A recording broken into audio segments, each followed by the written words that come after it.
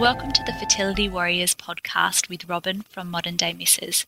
Hopefully this is a place where you can receive knowledge, support and understanding when trying to conceive and surviving infertility. Hopefully this is a light in the darkness of this difficult time, a place where you don't feel alone, and most importantly, a place where you can feel like a strong and beautiful warrior on your fertility roller coaster. Hopefully I'm the person that's here holding your hand and supporting you emotionally through what is a very physically invasive and traumatic time in your life, this fertility roller coaster that many of us go on. This is episode 1, and I thought the best place to start would be with my own fertility journey. So here goes. My husband and I had just turned 30, or he's born in December, so he was actually 29 at the time.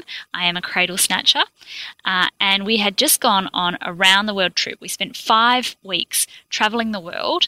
We spent most of our time in Europe, and we had Christmas in Paris, and we went all around Germany, we went to Switzerland, we went to Italy, all sorts of places, and we visited all the Christmas markets. It was awesome. And then we traveled to the United States, and we had New Year's Eve in New York. What a fantastic trip.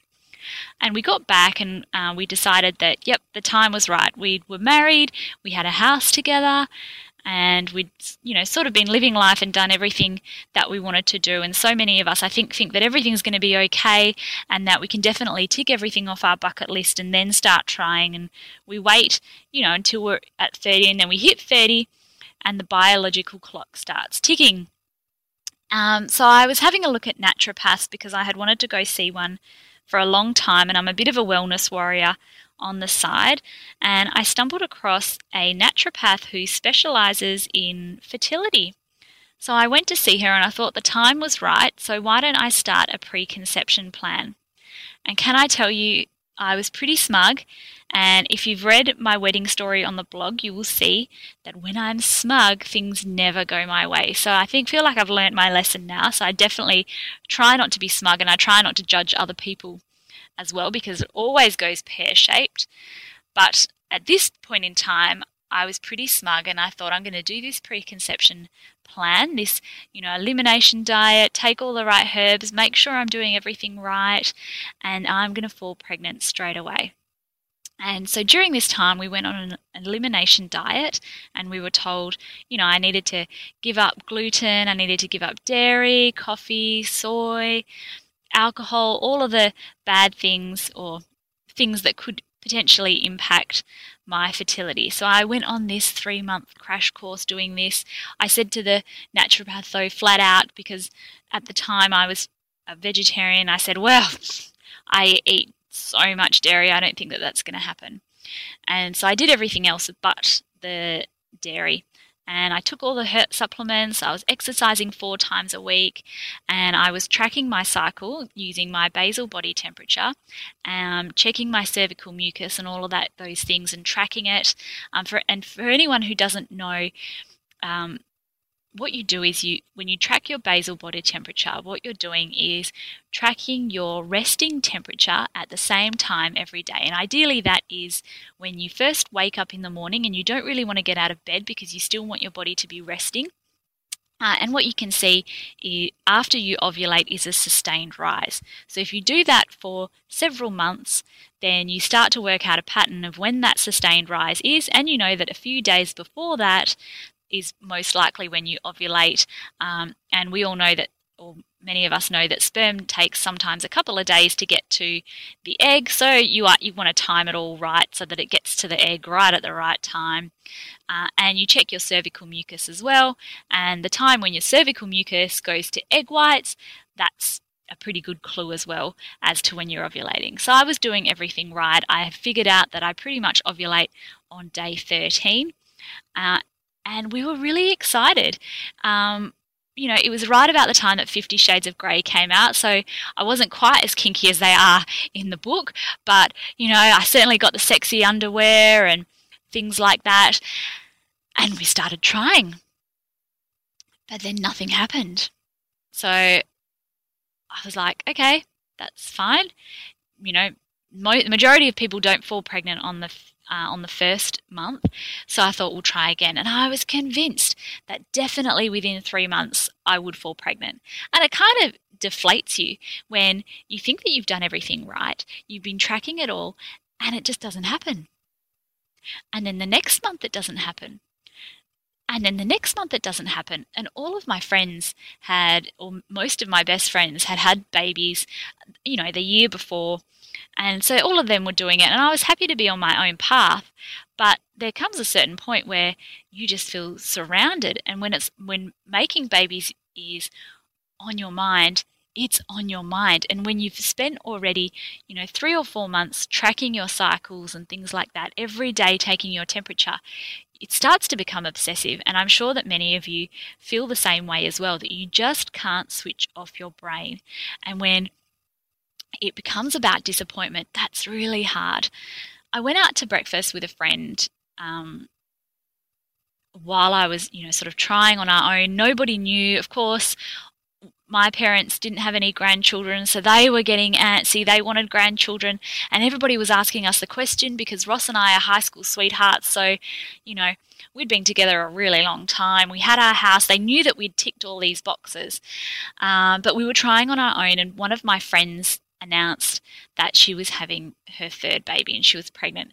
So, I kind of quizzed her without trying to let on that we were trying, and she said to me that she'd bought these little sticks that you pee on a stick on this thing from eBay, and that will tell you when you're ovulating. And I was like, sweet, then I don't have to bloody check my temperature every single morning. So as you can imagine, I bought a ton of those, and you could get pregnancy tests as well, and it just kind of feeds this obsession of, wanting to fall pregnant and wanting to know if you're pregnant or not. And so as you can imagine, I went through those so quickly. But nothing was working, and I still wasn't pregnant. And I was talking to my naturopath, and she didn't know why I wasn't pregnant either. That was really hard. And I just remember, taking these pregnancy tests, and when, you think to yourself, oh, it takes a week. Oh, yeah, but maybe I'm not pregnant. Maybe it hasn't implanted just yet. And you're Googling, you're trying to find all this information. You're so thirsty. And then you think, maybe it just hasn't happened now. So you check again the next day, and you check it again the next day. And then you finally come to a point where you think, okay, no, I've got my period. It's definitely not happening. And it's devastating. Like, it's really devastating. And I remember that I would be sitting on the toilet floor crying because it hurt. And sometimes your husbands can't understand that feeling because they're not the person who is constantly tracking their ovulation and taking the prenatal supplements and things like that. For them, it's, a couple of rolls in the hay and they're done, and they're probably enjoying this kind of frisky new you. But pretty soon it just becomes really upsetting, and sex is not really the same, and it just hurts, and nobody knows about it. You just can't share this journey with anyone. So that was sort of our story, and my naturopath couldn't understand it either, and we got to 9 months of trying, plus 3 months of this preconception plan, and we were like, no, this isn't right. So, and it takes a few months to get into the fertility clinics. So I went to the doctors, and I discovered that actually you can just get a few simple tests done by your doctor, but because we'd been trying for so long already, and because it takes a few months to get into the fertility clinic, she gave us the referral and we booked ourselves in. And so we went to the doctors and we had some tests, and I can't really say that throughout our journey we've ever really received a red flag. And I think this is actually true for many of us, and we go to these fertility clinics and we expect that they will pinpoint for us exactly what the problem is. And actually, for many of us, I think it's a combination of a lot of little things that never really, have this kind of shining aha moment of this is why we can't conceive. So Ross had a fairly high level of DNA fragmentation in his sperm. And you can imagine the sperm is the smallest cell in your body. So that DNA of your sperm is packed and packed and packed and packed really tinily into these little sperm. And my husband's a bricklayer, so he is sweating a lot outside. He is running his body to the ground, and he's, really pushing it to a hard level every day. And in the heat, in Perth, in Western Australia, where I'm from, it gets really, really hot in summer. And our appointment at the fertility clinic was, I still remember it now, it was Valentine's Day. How's that timing? So we went there and we had the tests. The doctor, felt my stomach and things like that. He got Ross to drop his DAX and had a quick feel there as well. And we had this DNA fragmentation, but they also discovered that Ross is missing a few chromosomes. The long story short is that they thought that the chromosomes didn't really mean anything. And they retested his DNA fragmentation, which by this time, it was about May, showed nothing. In the meantime, I'd had a tracking cycle, which pulled up nothing. And then I'd had 2 ovulation inductions. So those were with the classic Clomid, and not because they found anything wrong with me or my ovulation, but just because they wanted to give it a bit of a boost. And one of those cycles was cancelled because they'd magically grown 3 big eggs, so we didn't want triplets there. And nothing happened. So we had our May appointment, and they were like, nah, we're going to take it up a level. And so we tried intrauterine insemination, which is basically they get the sperm, they give it a bit of a wash to weed out the dodgy ones, and then they make sure they give you the drugs to make sure your ovulation is happening properly, and then they just insert the sperm in. So sometimes you might have hostile cervical mucus, and I've heard that a lot of people who have been together for a very long time, it's almost like the woman has like an immunity to the man's sperm, or the body attacks it. So we definitely thought that that could be a viable thing. Turns out possibly that it isn't, but that's fine. But they put the sperm in there, so the sperm doesn't have to swim very far. It's already been washed, doesn't have to traverse the grounds of hostile cervical mucus. And we did 2 of those, but nothing. And I think, a lot of people don't have success with intrauterine insemination, and we might wonder, why are they doing this to us? But I think wherever possible, you want to let natural selection take its place, and intrauterine insemination is a lot less invasive and it's a lot cheaper than an IVF cycle. So for those of us who do have success, I definitely think that that's worthwhile trying. But that didn't work for us. So the next step for us was IVF, and it was at this point that we were offered a mandatory counselling session and an information evening. By this time, I kind of feel though you've already Googled a lot. You already know what goes on with IVF by this point, and you already know what the process is. And so there might be a few light bulb moments in the information session, but certainly nothing that I learned there was really rocket science. And the counsellor that I had, I certainly appreciated the gesture, but she was about 65 and she had never been through infertility herself. So she was telling me things like, keep busy, go for a walk, find what, works for you. And that was really great. I mean, there might be some people who didn't know that, but I was a bit like, sister, I've already been through months of devastation on my own. I have already found out, a lot of coping techniques and things like that. And I really feel like I could have benefited from the counselling session a lot earlier. So that was fine. I had that counselling session, and I guess one of the reasons why I'm so passionate about helping other women with infertility is because of that. I really feel like we need that emotional support in addition to physical support. We want to hear from other people who have been on this journey and who are in our situation. We want to hear positive stories from other people that it's worked, that it's going to be okay, that you will survive, that the doctors are looking after you, and that any medical complications that you have will be looked after. And so that's one of the reasons why I'm so passionate about helping others on their fertility roller coaster, because it really is. It's highs, it's lows, it's a lot of lows. And really, my belief is that we need to trust the doctors to take care of the physical side, but we really need to nurture our emotional side and our wellness.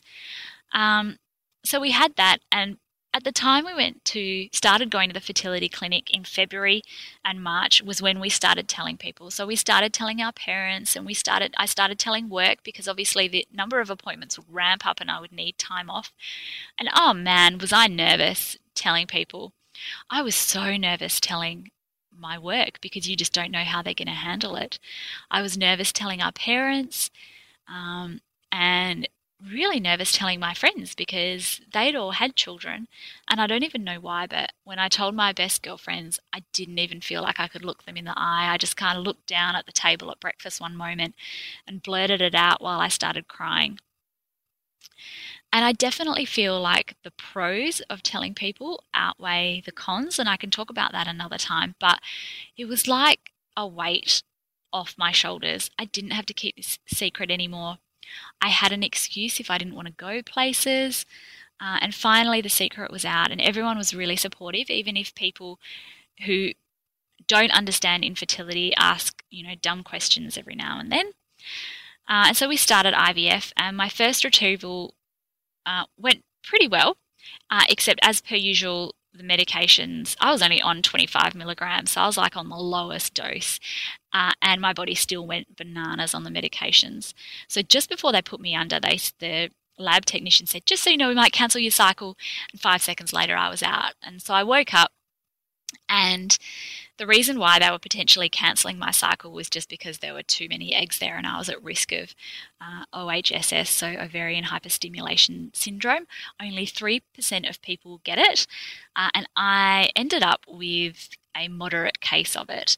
So when they put the eggs back in, they decided that no, I probably was okay. I probably had a little bit of a mild case, but I was going to be fine. And of course, I'm always going to say yes, I want those eggs put in. I'm desperate for a baby here. The desperation of an infertile woman, is incomparable. I want those eggs. I want that baby. Just give it to me. Don't care. I know OHSS isn't a permanent thing and that it'll go away at some point. So, of course, I was going to say yes, and it wasn't that bad at the time. And we had the eggs put back in, I think, on the 22nd of December, and it was the 20th of December, my husband's birthday, that I had my retrieval. And it was New Year's Eve that I woke up just feeling like death. I was already feeling bloated, and I was trying to drink all this Gatorade despite, myself hating drinks like that. I was drinking all the Gatorade and the water, and I was trying to drink coconut water and all sorts of things to keep myself hydrated. But I just woke up on New Year's Eve feeling like death warmed up. You know that feeling when you've got a hangover that you just feel like, if I roll over, I'm going to spew. That's how I felt. But I had to go in for a blood test to the clinic. And you have to do this first thing in the morning. So it was pretty much exactly the opposite of what I wanted to do. But I went in there and I could barely walk, because by this time, not only was I feeling crook, but my stomach was so stretched from all the liquid in it that I couldn't stand up because I was so bloated. So I kind of was hunched over walking into the clinic like the hunchback of Notre Dame. And I just walked up to reception. I was like, I just need to see a nurse. They were so nice to me, honestly. I think everyone in that situation, all of the staff are always so understanding and so patient, even if they don't understand because they've not been in that situation. They are really lovely people. And they took me in and they said that they would schedule an appointment for a doctor to see me at 11 a.m. So I had my blood test and I went back at 11 a.m. and turned out that I was pregnant, which was kind of awesome. It was a bit of a relief, and they said that's one of the reasons why you're feeling so nauseous.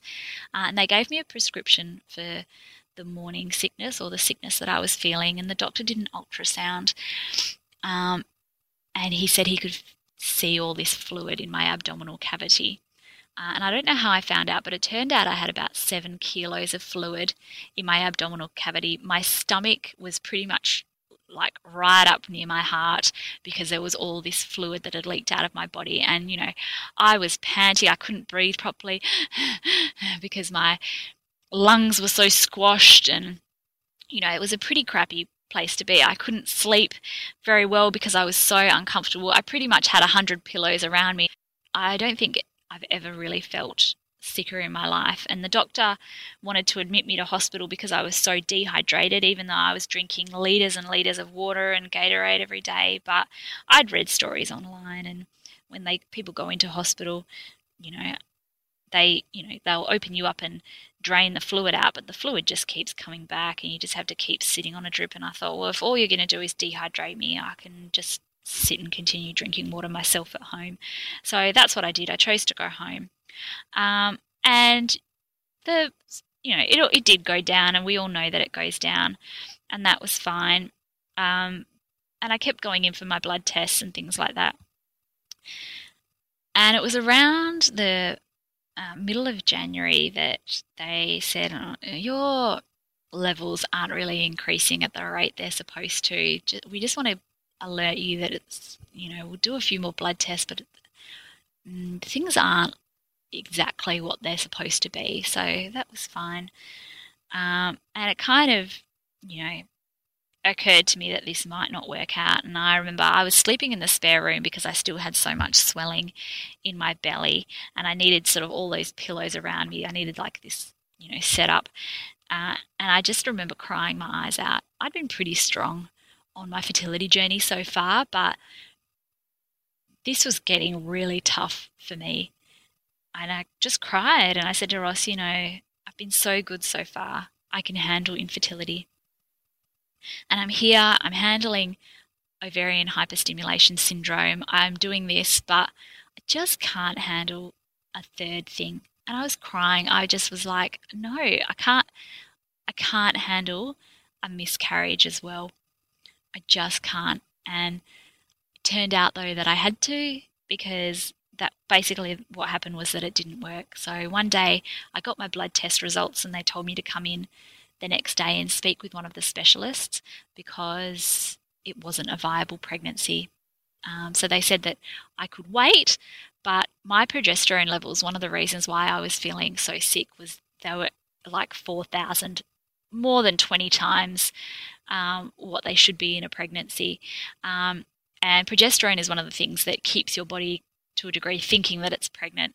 So my body wouldn't naturally miscarry this baby until I was about 3 or 4 months along. And by that time it'd be big and I would need to go into hospital for a D&C because,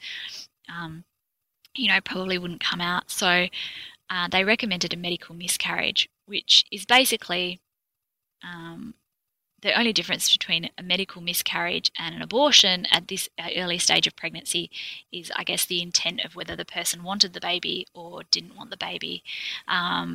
And whether or not the baby was alive or not. And that broke me. I had to have the same pills as someone having an abortion, but I really didn't want an abortion. And all I could think of was, I've just spent 2 heartbreaking years of my life having a miscarriage. No way, that was crap. That was heartbreaking. And you think to yourself, but what if? And I said to the doctor, what if this, is okay? And he just looked at me plain in the eyes and he said, abortions and miscarriages are not our business. We're in the business of helping people get pregnant. So let me assure you that this is not the outcome that we want either. And we would not do this if we weren't sure. And I trusted that, and I still do. I think there's a huge benefit to trusting your medical professionals. And so I did that and I took the drugs. And I felt really crappy. There was one point when I was like, oh my God, these drugs, something's wrong. I had such hot sweats that the whole bed underneath me was saturated. I felt nauseous at the same time. I had an ill stomach. I could barely walk because I was so dizzy and I was getting like blackouts and things like that as I, kept going to the toilet with these cramps of my body expelling it. So 2 pills is what I had to take, and one pill starts contractions to get it all out, and the other pill releases whatever's there from the uterine lining. So that's what I had, and I felt pretty crappy. And I called the hospital. I was like, "This isn't right. I don't know what's going on." And they were like, "Babe, that's the medications. Give it until 1 o'clock, and if you don't feel better by 1 o'clock, then give us another call, and we'll get you to come in." And pretty much at 12:30, the wave passed over, and that was how I felt. And I'd been pretty open about my journey up until that point, but the miscarriage broke me. I don't think I've ever felt emotionally lower in my life, ever. And there was just a certain point where I just didn't want to tell anyone. We told our parents, but we didn't tell anyone. We didn't tell like our brothers and sisters. We didn't tell our friends or anyone. And I was just heartbroken, truly just broken. And I wanted to walk around bursting into tears all the time, but I had to continue on. I took a couple of days off work and then I went back and acted like nothing had happened, as you do. And this was a closed chapter in my life for a while. And eventually I started to tell people and open up and let people know, and things like that. And we went on a last minute holiday to Lombok, which was one of the best things I ever did. And I really recommend self-care. And I kind of went into self-care or self-preservation mode. And it's one of the things that has made me so strong today. We went on a trip to Lombok, which is in Indonesia, and we stayed somewhere which was the middle of nowhere. It was just one tiny resort. There were only 5 guests in total, which included my husband and I, so only 3 other guests, and 2 other people joined later, so that was a total of 7 guests. And it was a surf resort, so my husband went surfing, and I just stayed by the pool, read my books, had massages, and had cocktails all day long, and just that peace and quiet and the ability to rest and look after myself was incredible. But you can't just do one thing. You need to have a whole army of self-care and a whole suite of self-care to really get out from that funk. And I was in such a funk. I was, at the lowest point of my life. And I'd read about affirmations previously, but this is when it really kicked into high gear. And I just started saying, I'm going to survive this. I can do this. I am stronger than this. And I just kept saying that. And I looked at myself in the mirror when I was getting ready for work and I said, I truly and deeply love and accept myself right now. I used to sit in the shower and I would say it. I used to drive to work and I would say it out loud over and over and over again. And the first time you say stuff like this, you think, what the hell? I'm talking to myself. I'm saying these stupid phrases. What an idiot. And the second time you say it and it gets a bit easier. And the third time you say it, it gets a bit easier. But I was determined. I was like, I can do this. I will survive this. I am stronger than this. I truly and deeply love and accept myself right now. And I kept saying it. And I, kept saying these affirmations. I started a gratitude journal. So I would write every day 3 things in life that I was grateful for. And it really, all of those things, all of these little things, I started with my cousin something called March Massage, where every year now, we've had it 3 years now, we go and we have a massage together. Totally blissed out, expensive massage, and we do that once a year, and it's awesome. So I, started doing all these little bits of self-care, and we had another IVF cycle. We had 2 eggs left, and it failed. But this time around, even though I'd been through the miscarriage, even though I'd had hyperstimulation, something about it, I just felt so much more confident this time around, and so much better equipped to deal with the failure that you experience when you go through fertility treatments. So as I said, that failed, and we then had another IVF cycle. So this required another retrieval. Oh man, and I was scared that this time around I would get hyperstimulation again. You freak out. I've had this once. I've never felt so crappy in my life before. But the fertility specialist assured me that he would change the medications and that it'd be all right. So I still had a bazillion eggs, something like 39 eggs growing inside me at this time. And you can feel it sometimes when you have that many eggs. You can feel them in your stomach like a little bit of almost like a hard kind of mass. And so I went in for my retrieval, and they were able to get a whole bunch of eggs. And this time we had ICSI because on the first cycle we only had 3 fertilized eggs. And I'm guessing that the reason why they put 2 eggs in the second time was because they weren't really thrilled with them. Even though they were a good quality, they hadn't really multiplied very well. So we did ICSI this time, and we had a heap more fertilised. I think we had 9 eggs fertilised, and they put 1 egg back in, and I didn't get hyperstimulation, which was amazing. And we had 5 more that made it to the freezer. So a couple didn't make it. But it turns out that this time I was pregnant. The pregnancy worked, and I now have a baby, Chloe. So I think it's really nice to be able to hear stories that it works. I can't guarantee that it will work for everyone because it just doesn't work that way.